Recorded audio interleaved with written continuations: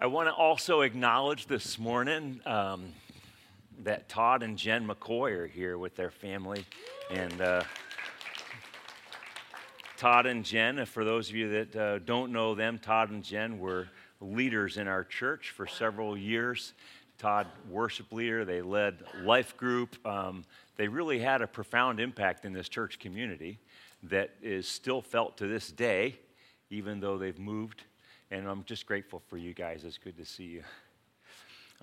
Tonight at 6:30, we're going to be praying together back here. We're in the middle of 21 days of prayer as a church, and we're focusing. We believe God's calling us to focus in prayer on our children and our families, and not just our children that are represented here amongst us, because certainly that's the case, but we're praying for children. There's a battle in our culture over the minds of our young people, and as a church, we just believe that God is calling us to pray about that and pray for that as a church family. And so every morning we've been getting these texts. If you're not on the list, I would encourage you to get on that. You could text the keyword NRC Praise to 31996, and that'll get you on that. And every morning at 8 o'clock, we get a prayer text, and it's one of the ways that as a church, we just stay together during this 21 days. So every morning we get the same text, and we can pray that together in unison. And tonight, we're going to come together at 6:30 here for a special time of prayer and worship together. So please come, bring a friend. We're going to trust God that as we pray, I like to say, prayer's not our last resort, it's our first privilege. And so it's just a privilege to be able to pray and to bring. It's part of our role as priests. God calls us a royal priesthood in the Bible. It's part of our role as priests that we get to actually bring the needs of our world to the very throne of heaven. And we get to exercise that privilege tonight. So 6:30, it's going to be an awesome time of prayer. And be here, be square. Although that doesn't rhyme. Be there, be square. So turn in your Bibles to Romans chapter 11. While you're looking that up, I really believe that what God wants to do today is the objective for this morning is to unlearn something. I know normally we come to church expecting to learn, but today you're actually going to unlearn something. I find in my life that unlearning is more difficult than learning, because unlearning requires a level of humility that learning doesn't always require. And once you've learned something, sometimes these things, they settle down in our hearts. And unlearning them is not just telling me that I'm wrong about something. I actually have to change the way I believe, the way I feel. All of that is part of the process of unlearning something. So I think unlearning is difficult. Let me just give you an example. I've seen this in my own life. So I had the privilege of growing up in a Christian home. I'm very thankful for my heritage in Christ. But growing up, I believed that all Catholics were going to hell because they were Catholic. And that all Protestants... You're right. And that all Protestants, I was. And that all Protestants were going to heaven, but really not all Protestants, because some Protestants didn't have Sunday night worship services and they were liberal. So they weren't going to heaven. And we didn't dance because that would make you lust. And we didn't drink because that'd make you dance. So, it just... And I gotta say, as goofy as it sounds, I can laugh at it, but it's actually quite serious. It took years for me to unlearn those things and to come to the truth. Another example is in the church over the years. We've had this thing called the worship wars, and maybe some of you are familiar with the worship wars. For centuries, we worshiped using hymns. The grand, glorious hymns of the past. And we sang our songs, we sang our worship using hymnals. And then starting in about the 1970s, in the church, people began to write worship choruses. And those began to be introduced into the church. And then you had this clash. The young people with their worship choruses. The old people with their hymns and their hymnals. And then this really cool invention hit the scene called the overhead projector. That was hot stuff. That changed the whole game, because now you don't even need a hymnal. You can put that on a transparency, it was called, and you can get a 10-year-old to sit up there and flip the transparencies on the overhead, and now I don't even need the hymnal anymore. And you think, well, that's really silly, but do you understand churches were split over that? You get that? That literally churches were destroyed during the worship wars. And it all came down to, I like choruses, I like hymns. Choruses are better, hymns are better. If hymns were good for Paul, they're good for me. Silliness, but tragic. Here's the problem. When our religious practices become more important than Jesus, we lose Jesus. We lose our ability to influence culture, and we lose each other. When we define ourselves by our religious practices, and then we judge others for not agreeing with our religious practices, we turn our religion into a god, and we lose God. And when our religious practices become a god, we've got to unlearn our religion. And we've got to get back to the simplicity of knowing and loving and following Jesus.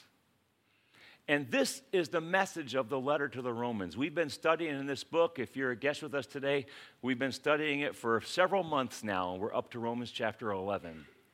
But the overall message of this letter has been this. The Apostle Paul is writing this letter to the Christians in the city of Rome. And the church in Rome was experiencing conflict because it was made up of Christians, people from a Jewish background, and people from a Gentile background.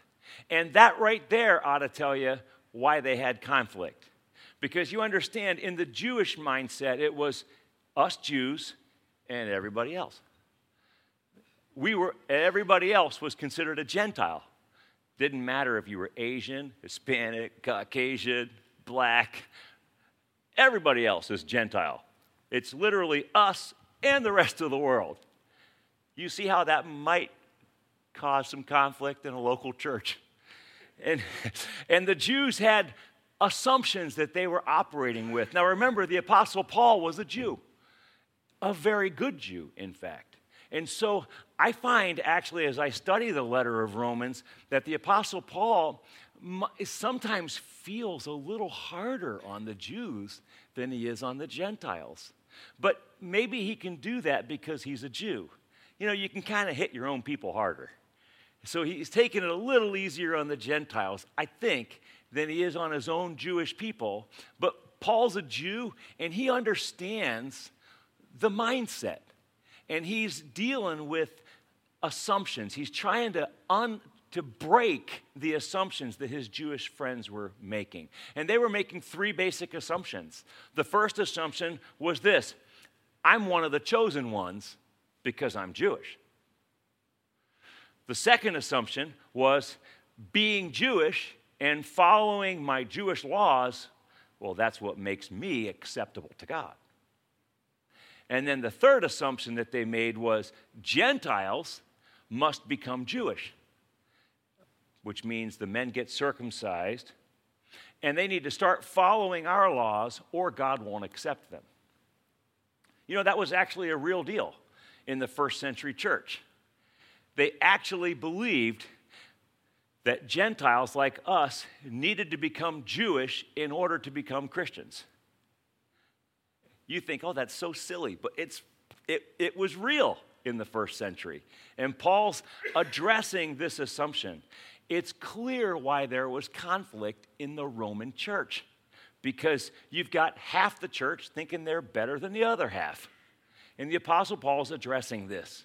Now, last week, we ended Romans chapter 10 with this verse. And I want to start there because it sort of then leads into chapter 11. But chapter 10, verse 21, it says this, concerning Israel. And remember, we've learned that as well, that Paul shifts his attention. He goes back and forth in the letter. And you've got to really keep track of that.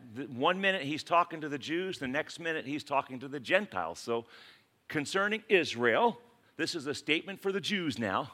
He says, all day long I have held out my hands to a disobedient and obstinate people. All day long, God has been patiently holding out his hands, making an invitation to a disobedient and obstinate people. Now, we read those words, disobedient and obstinate, and we might be tempted to think that means they were really bad because they're disobedient and obstinate. But actually, not at all. Disobedient and obstinate would mean God is inviting them into relationship with himself, and they're insisting instead on following their religion. That's the context. These guys are not engaging in some kind of dark, seedy behavior necessarily. God is holding out his hands to a people saying, I want to have a relationship with you. He's inviting them into that.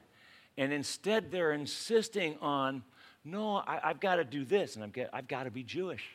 I've got to be a good person. Let me put it this way. Maybe some of us are disobedient and obstinate.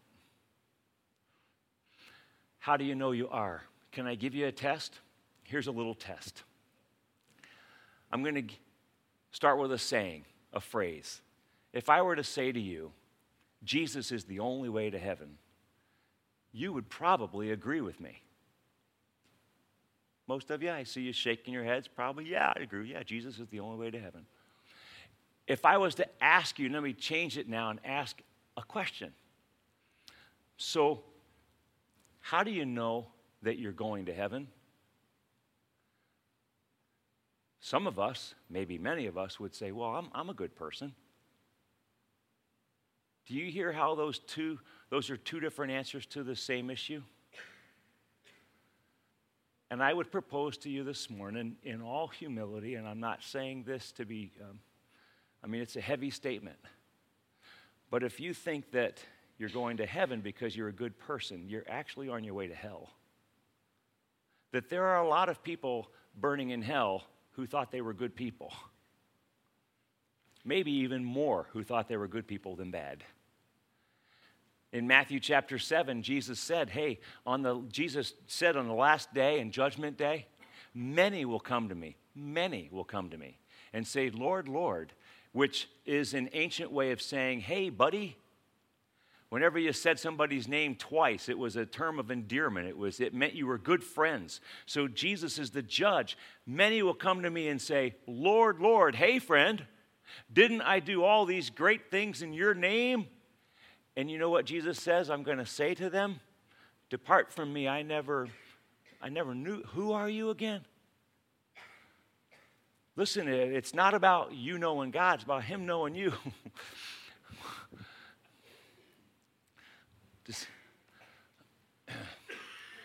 The point is that he invites us into relationship, and we insist on our religious practices as our way to him. And God says, your religious practices are filthy rags in my sight. You can't impress me with your good deeds. You understand that. You do not impress God with your good deeds. God has made the invitation for you and me into relationship with himself. And he's patiently holding out his hands, making that invitation. And so we come to Romans chapter 11, verse 1. He says, I ask then, well, did God reject his people? Since they've been obstinate and stubborn, has God rejected them? And Paul says, oh, by no means. I am an Israelite myself, a descendant of Abraham from the tribe of Benjamin. So you see what Paul does? He uses himself as an example. Did God reject all the Jews? Oh, well, I'm a Jew, and I have a relationship with God. So if I have a relationship with God and I'm a Jew, obviously he didn't reject all the Jews. So what did God reject? God rejected not Jews, God rejected Judaism.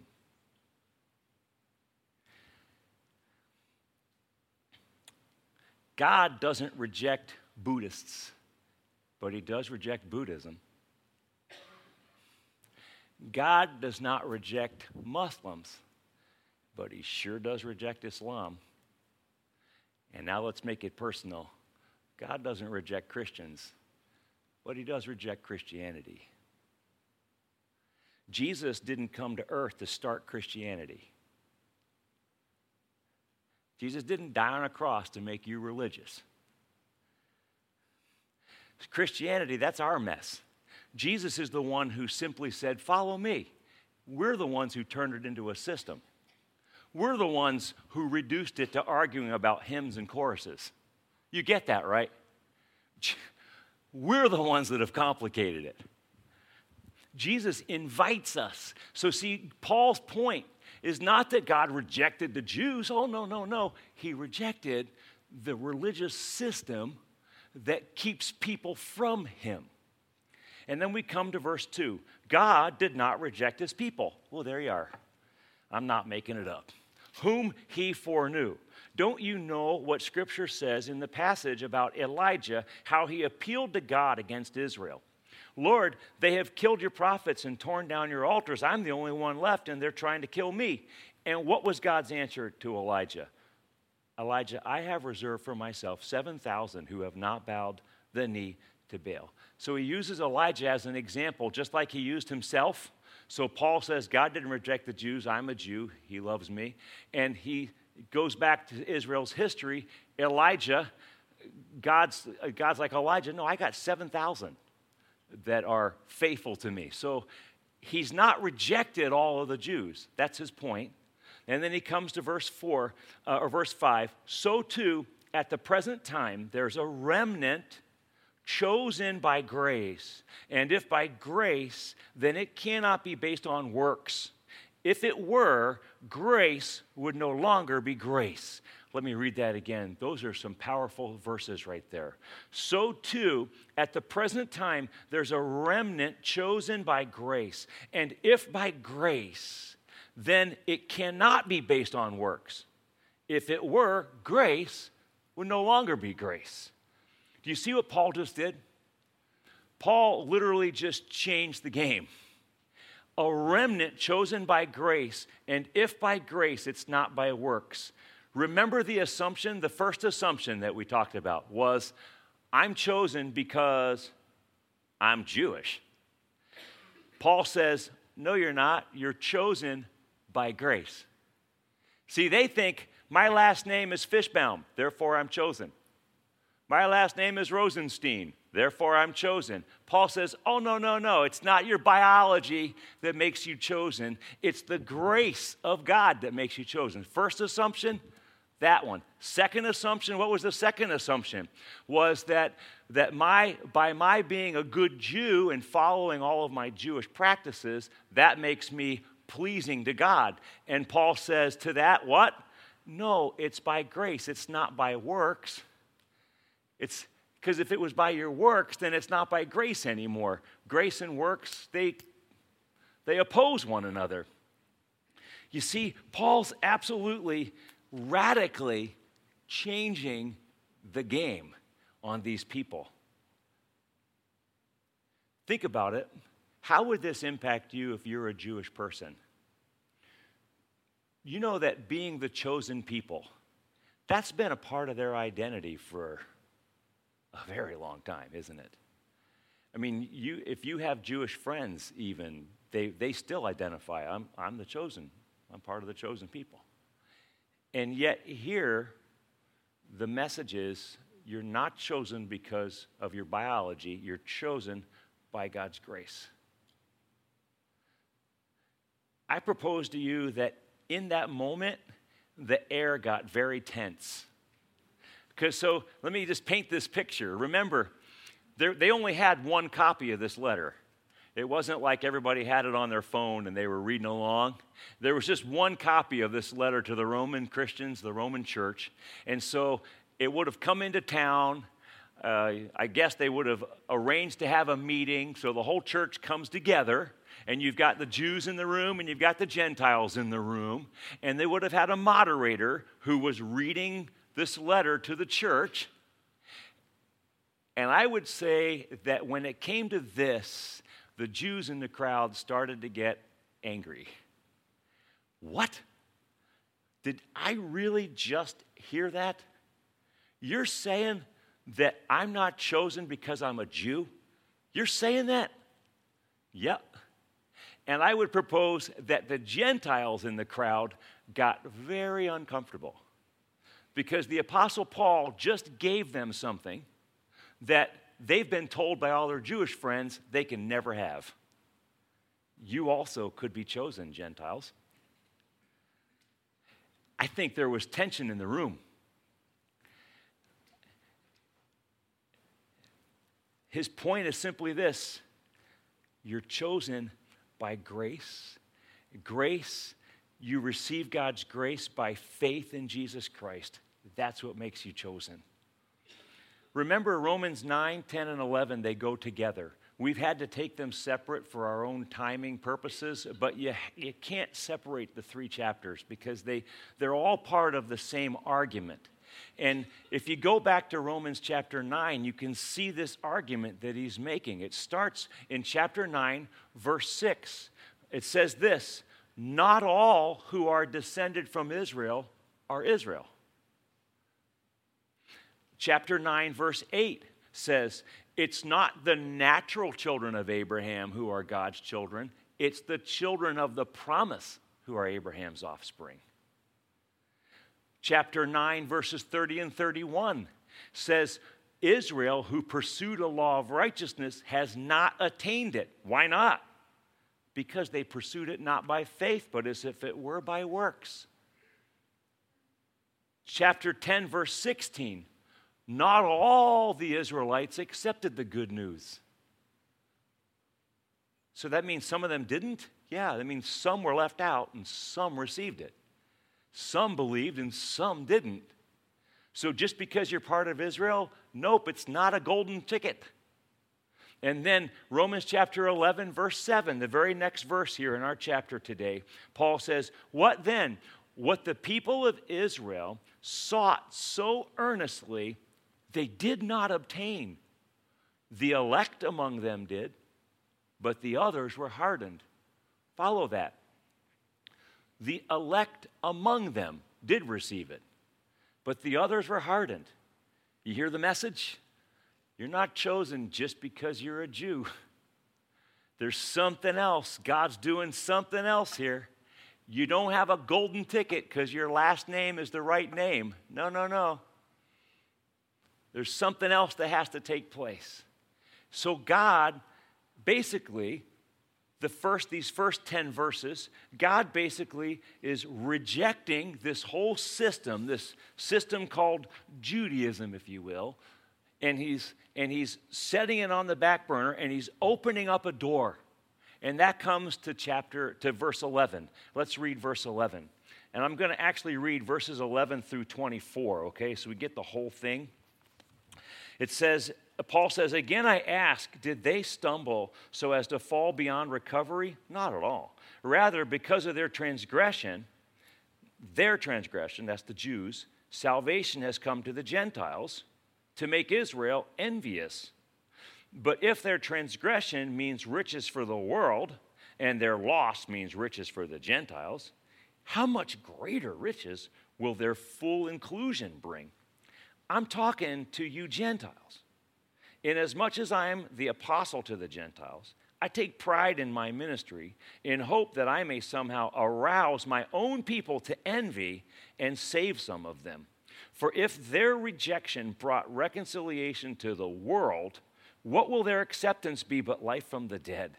If the part of the dough offered as first fruits is holy, then the whole batch is holy. If the root is holy, so are the branches. If some of the branches have been broken off, And you, though a wild olive shoot, have been grafted in among the others, and now share in the nourishing sap from the olive root. Do not consider yourself to be superior to those other branches. If you do, consider this. You, who's the you? Who's he talking to there? The Gentiles or the Jews? The Gentiles. I mean, we said you really got to keep track of who he's talking to as you read the text. So you the Gentiles, you don't support the root. The root supports, who's the root? The Jews. Okay, the root supports you. You will say then, well, branches were broken off so that I could be grafted in.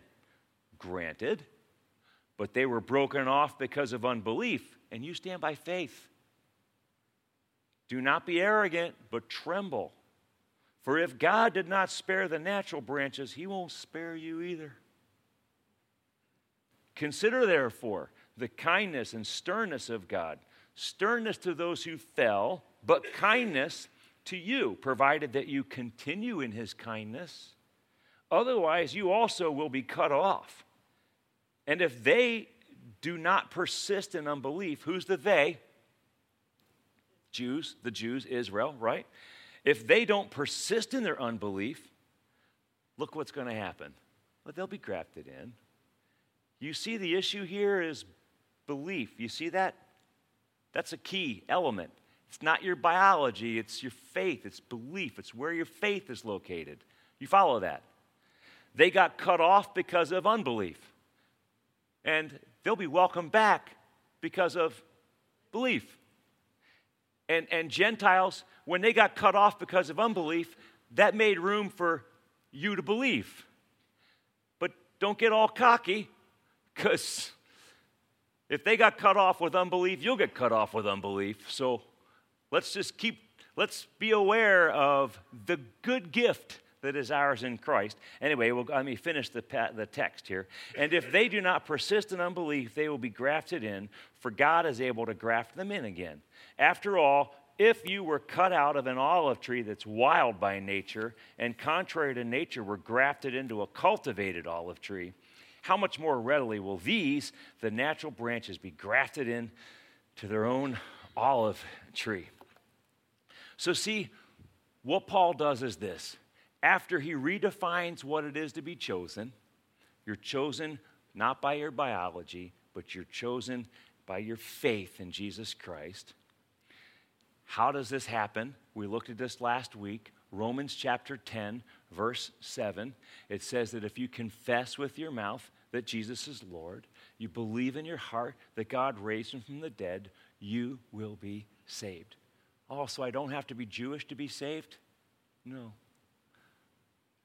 If you believe in your heart that God raised him from the dead, you confess with your mouth that Jesus is Lord, you will be saved. That's the message. And that applies whether you come from a Jewish background or a Gentile background. That invitation is now open to everybody. So you believe in Jesus? Great, you're a chosen one. But he says, don't get cocky. Stay humble. If the Jews missed it, you can miss it too.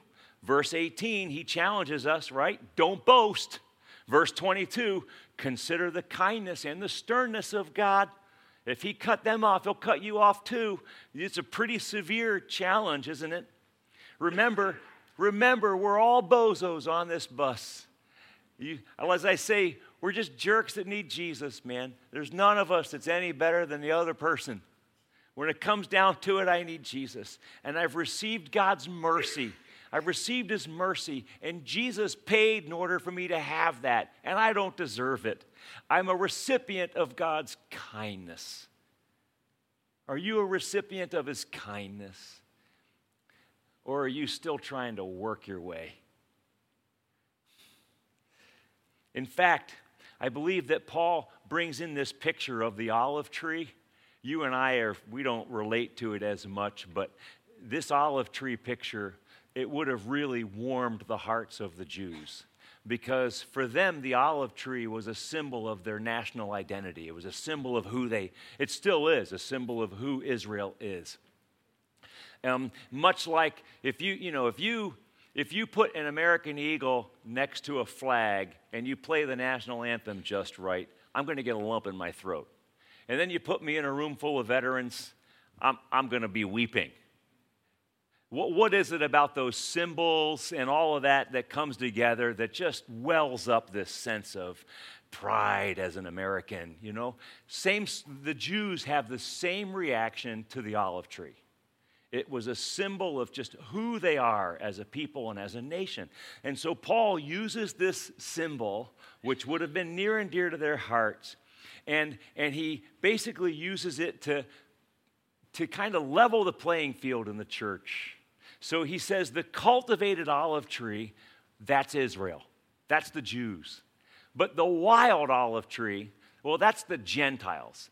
And the wild olive tree, they get grafted into the cultivated olive tree. Now, you got to see this picture because this will help you understand what he's doing.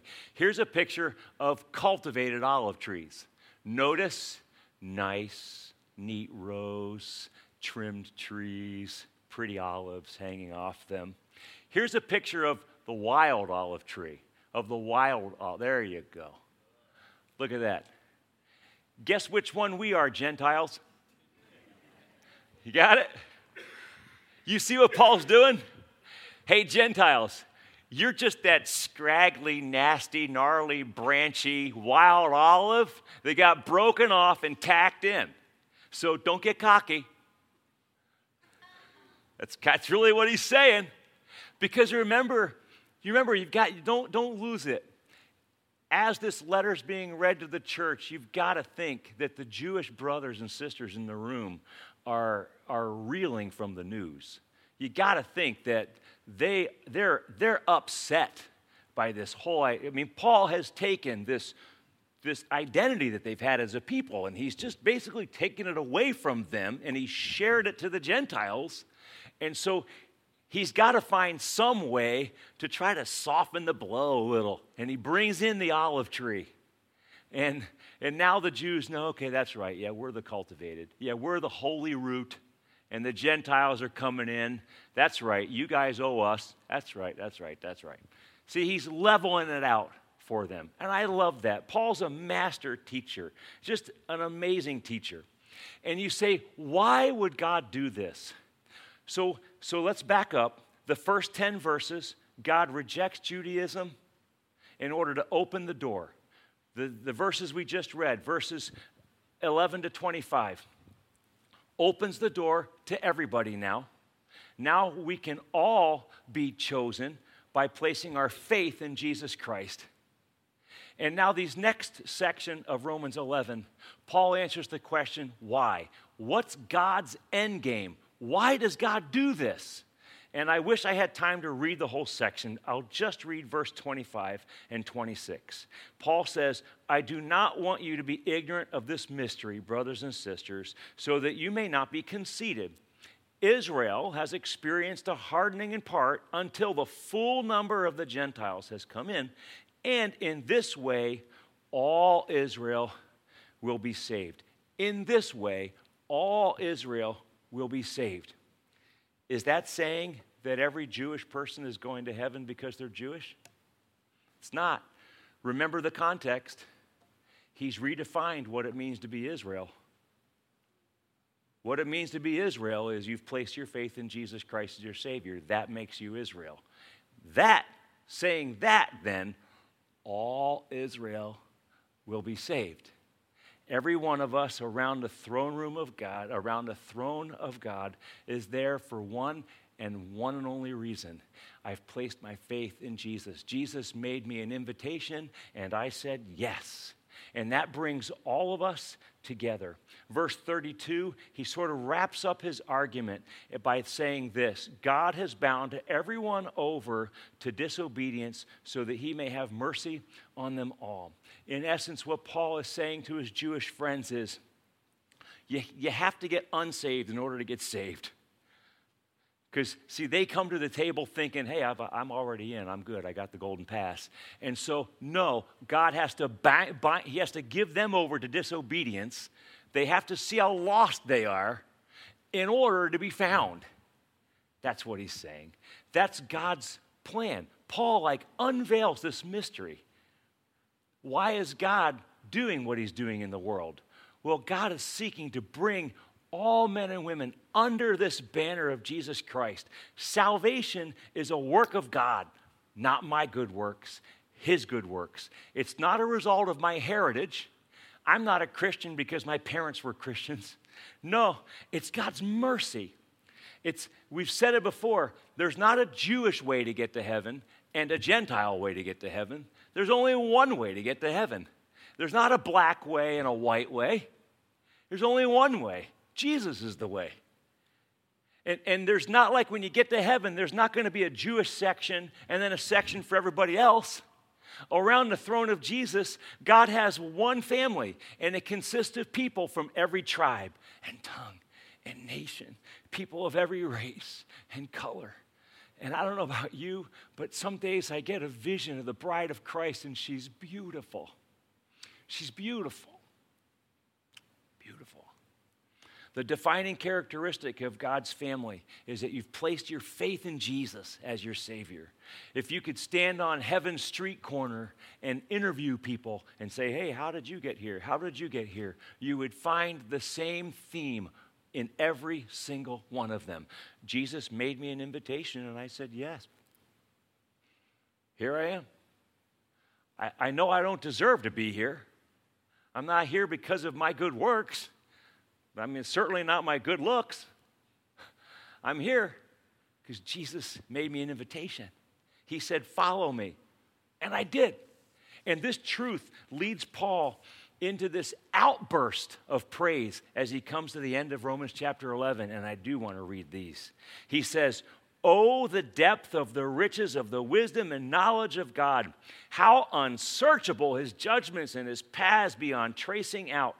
Who has known the mind of the Lord? Or who has been his counselor? Who has ever given to God that God should repay them? Does God owe you and me anything? No. Does God owe you anything? You're not are you answering? Yeah, no? Does God owe you anything? No, he doesn't owe you nothing. Everything we have has come from his hand. For from him, and that's what verse 36 says, for from him and through him and for him are all things, and to him be the glory forever. Amen. You can see Paul just busting out of his skin as he comes to the end, as he starts to wrap his mind around this great plan of God to bring people from every tribe and tongue and nation together around the throne in the name of Jesus. Like Paul is just busting at the seams with this good news. Wow, the plan of God is stunning. No one can fall so far down that God's grace can't pick you up. Listen, it's possible for you to be too good for God, but you can't be too bad for him.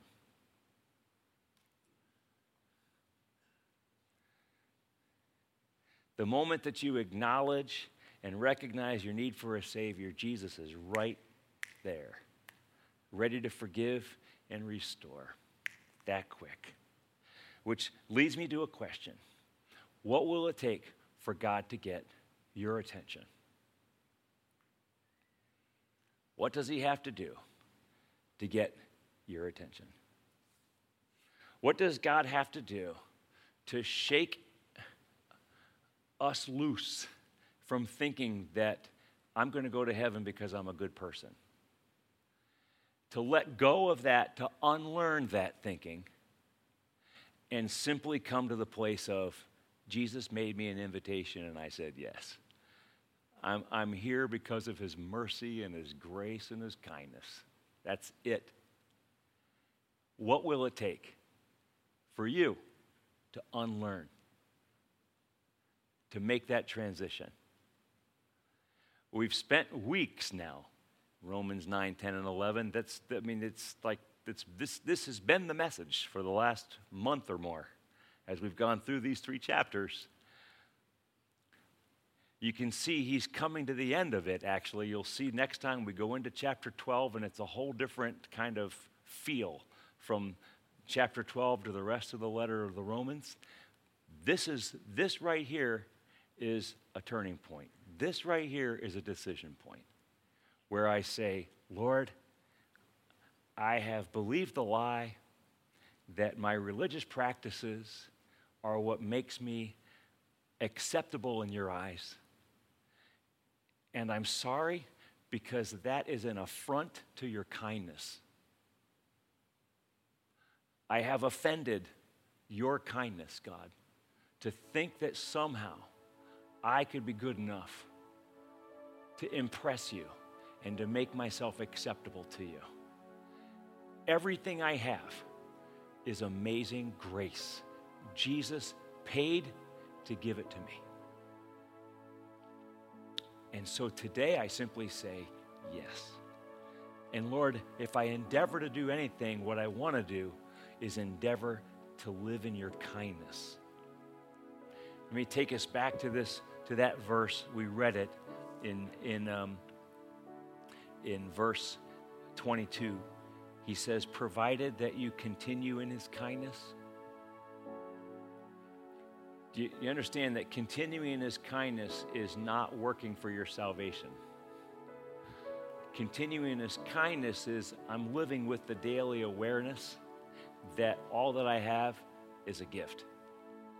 And all I've done is say yes.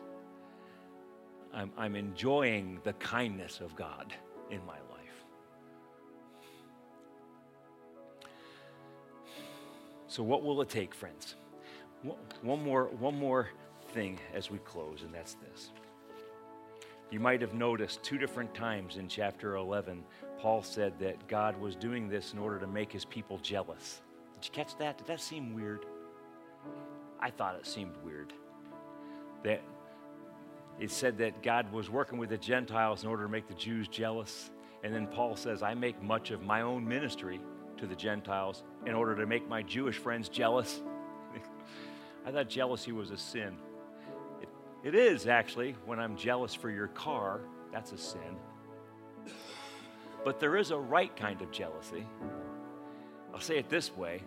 The things you're jealous for reveal the things you're zealous for.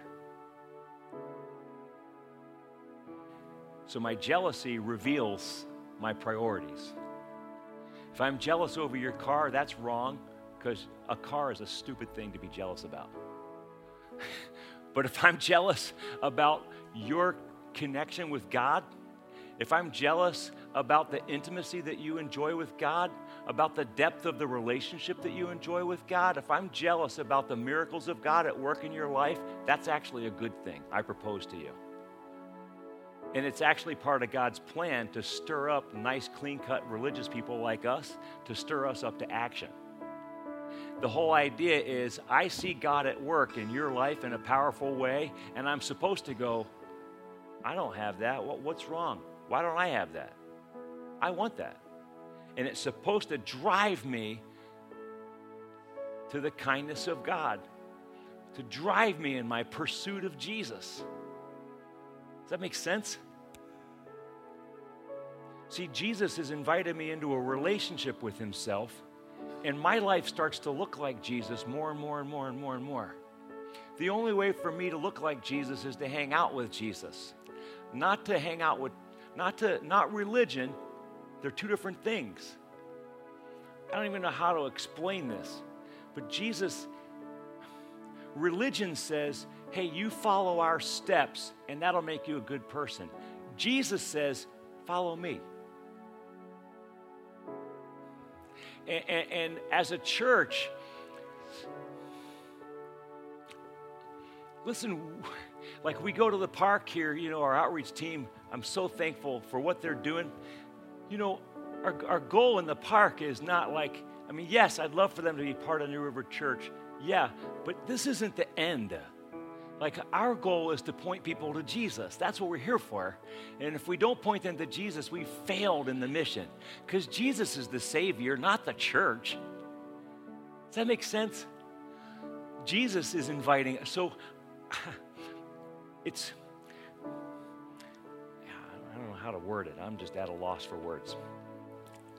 So, Today, Jesus is making you this invitation. Hey, friend, follow me.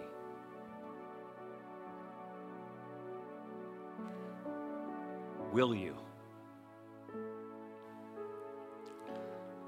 What will it take for you to let go of the good works and embrace intimacy with Jesus?